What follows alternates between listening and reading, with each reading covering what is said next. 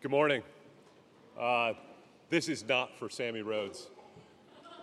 He could fill it, but this is Mountain Affairs Friday night, so this will be happening and being set up, over the course of the week. It is my privilege, though, to introduce our speaker this morning. Sammy Rhodes is a graduate of the University of South Carolina. He went to RTS for seminary and has been involved in RUF for the last 11 years, the last 6 of which he's been ministering at the University of South Carolina. So please give a warm Scots welcome to our brother, Sammy Rhodes.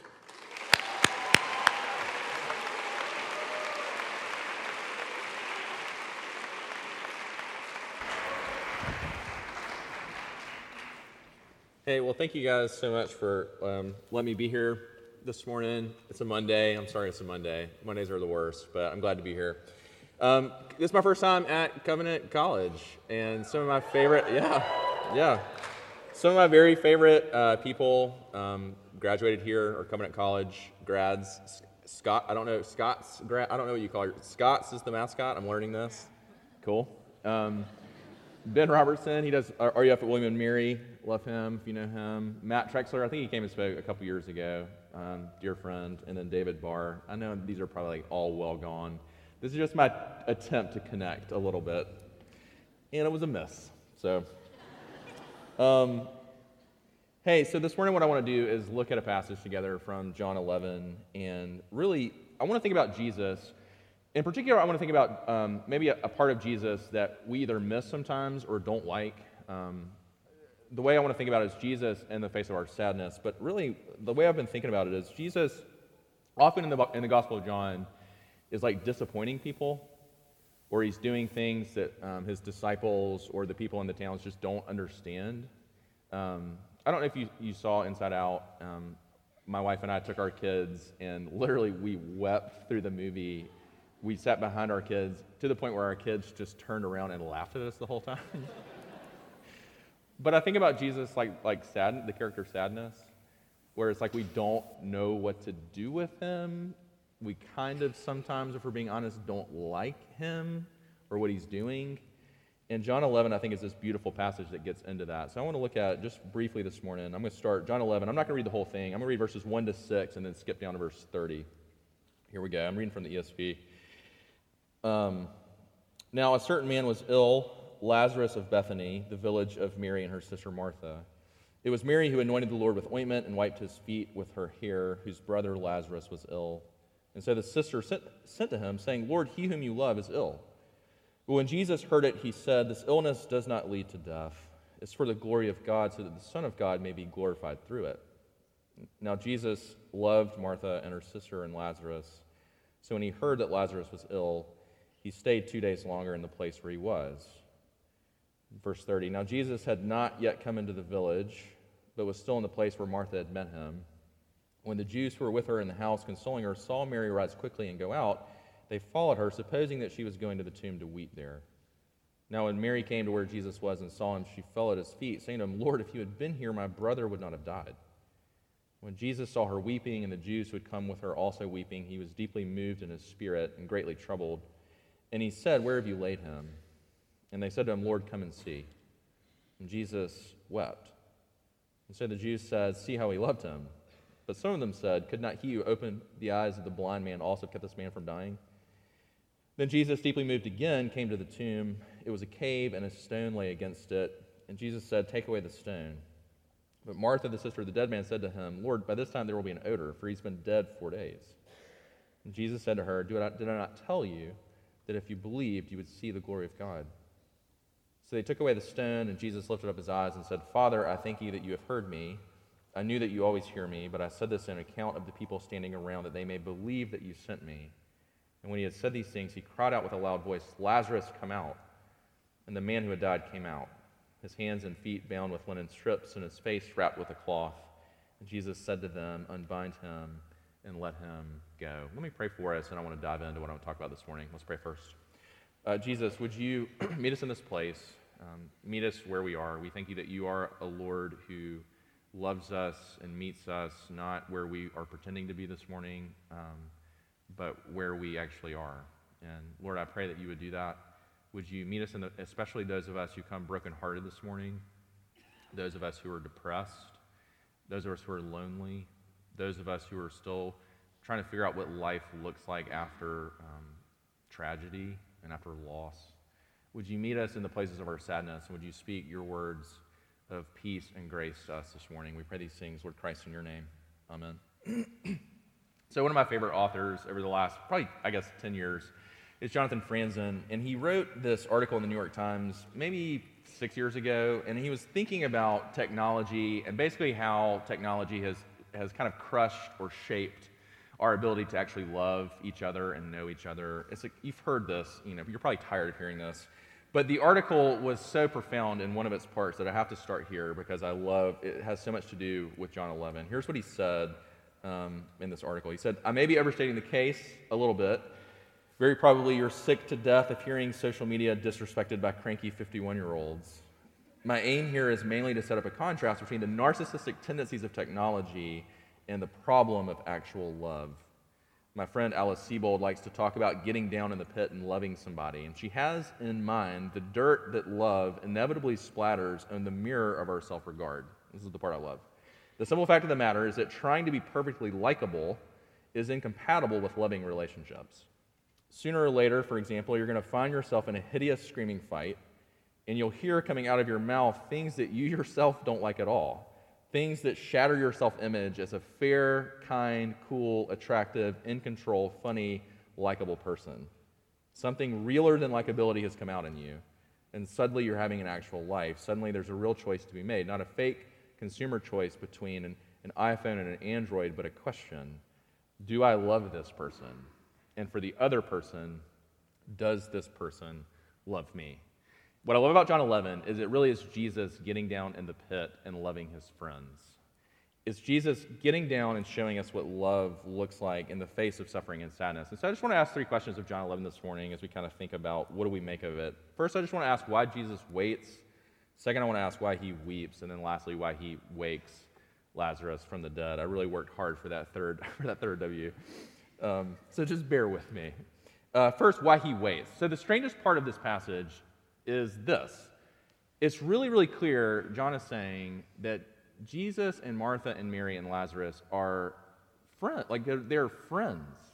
They're more than Facebook friends. They're more than Snapchat friends. Jesus doesn't just love them. He actually likes them. I remember a friend in a Starbucks in Statesboro, Georgia, asking me this question. I was bemoaning how poor ministry was going and just really depressed. And she said, "Sammy, I think that you believe that Jesus loves you, but do you believe that Jesus likes you? That he actually enjoys you?" And this is clear that Jesus actually he didn't just love his friends, he liked them. Martha had cooked him homemade meals. He'd been in their house. He probably slept in Lazarus' bed for these house parties that they would have. Mary had been at his feet, giving him, literally a foot rub with her tears, which is a really weird, image. They're really intimate. Jesus really cared for them, which is why verse 6 is so weird. You've probably heard this before, because we would think it would say Jesus was so moved by what happened to his friends that he saddled the donkey and he and his disciples made it as fast as they could to Bethany, and instead it says, therefore he waited 2 days longer.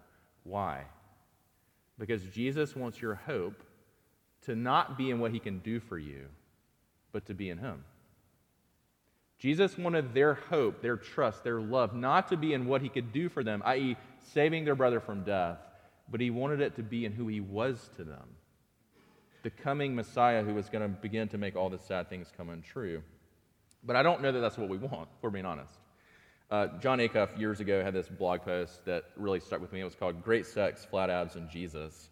And what happened was he was in a Walmart, and if you've ever been in a Walmart book section, he had noticed something really, really weird. He had noticed that, you have these men's health magazines on the right side of the aisle, and on the left side of the aisle, you had these Christian inspirational books. And he noticed something really fascinating, that on the front cover, the lines from the front cover of the men's health magazines were like eerily similar to the lines on the back covers of the Christian books. So he had this quiz. Can you guess which this is from? So he had 10 lines. Line number 8 was, uncover the proven process that will lead to a life of success and total fulfillment. front cover of a Men's Health magazine, back cover of a Christian book. Another line was living life without limits, front cover of a Men's Health magazine or back cover of a Christian book. And here's what he went on to say. He said, do I ever go to God with a laundry list of better demands? Give me a better marriage, a better ministry, a better life, a better job, a better everything. Do I chase the blessings of God sometimes more than the presents? Do I ever treat God like a really good self-help guru that is there to meet my needs? Yes, I do. And I love this line. But I don't want God to simply be a new vehicle for the things that I want. I want God to be what I want. I want Him to be enough. The first question that comes from John 11 is simply this, is where does Jesus need to disappoint you? So that your hope is not in what He can do for you, but so that your hope is in Jesus and who He is and Him being enough for you. But thankfully, Jesus doesn't leave His friends there. He goes. So the second thing I want you to see is why He weeps. And this is where it's a really weird scene, because Jesus finally shows up. He's clearly missed the funeral, and He's showing up to this group of grieving people. If you've been to a funeral, you know the awkward part. If you've ever been to a visitation especially, you know the awkward part is what in the world are you going to say? Like, what are you going to be like? This happened to me a few years ago. One of my best friends from college, his dad died unexpectedly of a heart attack. And I went to the visitation. It was about 2 hours from home. Part of that was my wife's dad had died a couple years before, and I just knew how much it meant. Even people don't know what to say, and they show up in their awkwardness. Just them showing up means something. So I decided I would go. And as I was making my way around the room, though, I just kept thinking, I haven't seen my friend in probably 3 years. What in the world can I say? What can I possibly do? How can I make this as unawkward as possible? And as I made my way around the room, when I finally got to my friend, he just saw me and he burst into tears, and we hugged for what felt like 5 straight minutes. And I love the way that one commentator puts it. He said that when it says He wept, it would be better to say He burst into tears. When He saw Mary and He saw this scene and He saw the sadness of what His friends were going through, He burst into tears. It's really interesting. We don't have a ton of time. We didn't read the Martha part, but it's fascinating to point out that Jesus seems to comfort Martha, the doer, with truth. He comforts her with what He's going to do in the resurrection, but then He comforts Mary, maybe the more feeler, with tears, and He meets her sadness with His own sadness. And the question is simply this: why was He crying? And I think this is really important. They weren't sentimental tears. Like, He hadn't been listening to the latest Bon Iver album and just really feeling it, which is a lot of, have you done that yet? Maybe your biggest chapel takeaway is just go give it 2 listens and let it reach the places in you that you didn't know were there. They weren't regretful tears. It wasn't the end of Schindler's List where it was like, I could have done so much more. They were neither of those things.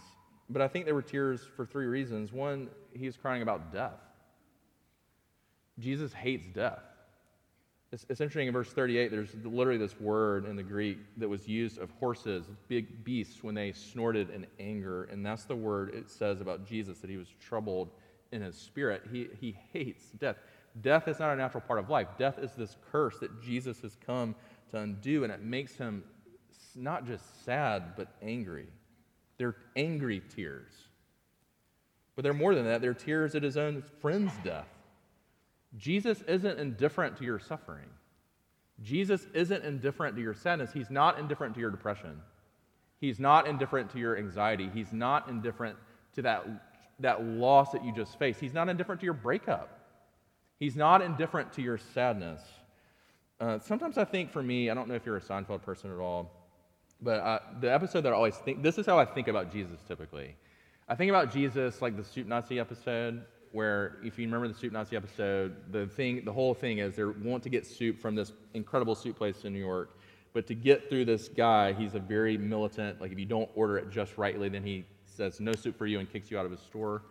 One time I used this illustration in large group, and a guy left his notes behind, and all it said was Jesus was not like the Soup Nazi, and it was my biggest failure as a preacher. But sometimes I think that's how Jesus is. If you don't do things just like He asks, then you're done, like he's done with you. And John 11 says so differently that Jesus is so full of love for you, he's not indifferent. Your sadness makes him sad. They're tears of love. But then it's more than that. He's crying about his own death. What's interesting, if we were to go down in John 11, Caiaphas has this really interesting part at the end where he talks about, is it not better to give up one man for the sake of the people? Jesus can't help think about how eerily similar Lazarus being in the tomb is to Jesus, who just in a few, like literally moments, is going to be in the tomb. Jesus is facing his own death, and no doubt he's emotionally and spiritually thinking about the suffering he's about to undergo. They're tears of grace as he faces the wrath that you and I deserve. He doesn't just make us wait, he also weeps with us. This is why my favorite scene in all of Narnia is Magician's Nephew. And there's that scene where Diggory, if you remember the story, Diggory, the whole time, the young boy, all he wants Aslan to do is to come and stop his mom from dying. His mom is in her deathbed. And there's that scene where Aslan finally comes toward the end of the book, and this is the conversation that Diggory has with Aslan, and it's just full of that tension. Diggory says, but please, can't you give me something that will cure Mother? Up until then, he'd been looking at the lion's great feet and the huge claws on them, but now in his despair, he looked up at its face. And what he saw surprised him as much as anything in his whole life. For the tawny face was bent down near his own, and wonder of wonders, great shining tears stood in the lion's eyes. They were such big, bright tears compared with Diggory's own that for a moment he felt as if the lion must really be sorrier about his mother than he was himself. A few years ago, I was having coffee with a friend in Starbucks. It feels like a theme. It feels like a theme in this sermon, which makes me sad. I really don't like Starbucks coffee for a lot of reasons. But I was there no less because I live in Columbia, South Carolina, and there aren't that many options. And I was processing, so a big part of my story, how I became a Christian, was my dad when I was 12. He had nursed a cocaine addiction that blossomed into a crack cocaine addiction. And if you know anything about crack cocaine, it really just takes over your life. And so it had really taken over my dad's life, and to the point where he had moved out and been put in drug rehab in Greenville, South Carolina. And so that's a big part of my wound. We talk about wounds. Our stories have these places of wounding. This is my biggest wound. And I remember meeting with my friend, because I remember the phone call I got when I was 12 from my dad in rehab, and it was the moment where I knew things were never going to be the same. And I'm having coffee with my friend. We're processing how my dad's story has affected just the way I do life. It's affected the way, different sin patterns, addictions, that kind of thing. And he said to me this really profound thing. He said, Sammy, you have to understand. He said it with love. He said, part of what we're going to have to do in your counseling and in your recovery and in your therapy is we're going to have to take a 12-year-old Sammy by the hand and go back to that place and look him in the eyes and say, Sammy, Dad's not coming home. And I burst into tears. And the only thing I could think as I was processing this scene was Jesus saying, yes, and I want to come and simply cry with you there. I want to take you by the hand and be with you and just come weep with you there. We're not very good at weeping with each other. We are quick to point out things. We are quick to recommend books, if you're like me. We're not very good at just weeping with each other. And yet, that's what Jesus is saying even today to you. Where does Jesus need to take you by the hand, want to take you by the hand, to a painful place in your life and just weep with you there? Sometimes we sing Amazing Love, How Can It Be That Thou, My God, Would Die With Me? But we can also sing Amazing Love, How Can It Be That Thou, My God, Would Cry With Me? But he does more than that. He doesn't just make us wait. He doesn't just weep with us, but he also does something else. He doesn't leave us in a place of sadness. He brings the hope of the gospel, and that's lastly, why he wakes, briefly. So most of us, Tim Keller points out, I love this, that most of us go to the grave and then cry, but Jesus cries and then goes to the grave. Why? Because he knows he can do something. He's come to do something. He's come to, in the words of Tolkien, make all the sad things come untrue. And what I've always missed about Jesus in this scene is I've always thought this was about Jesus showing up and showing his power to us, like showing like he's the one who is the author and the creator of life, and so he's raising Lazarus back from the dead to life, which is certainly true. It's all true. He is the Son of God eternally. But I think he's doing something more. He's giving us a foretaste. He's giving us a sample of what he's come to do.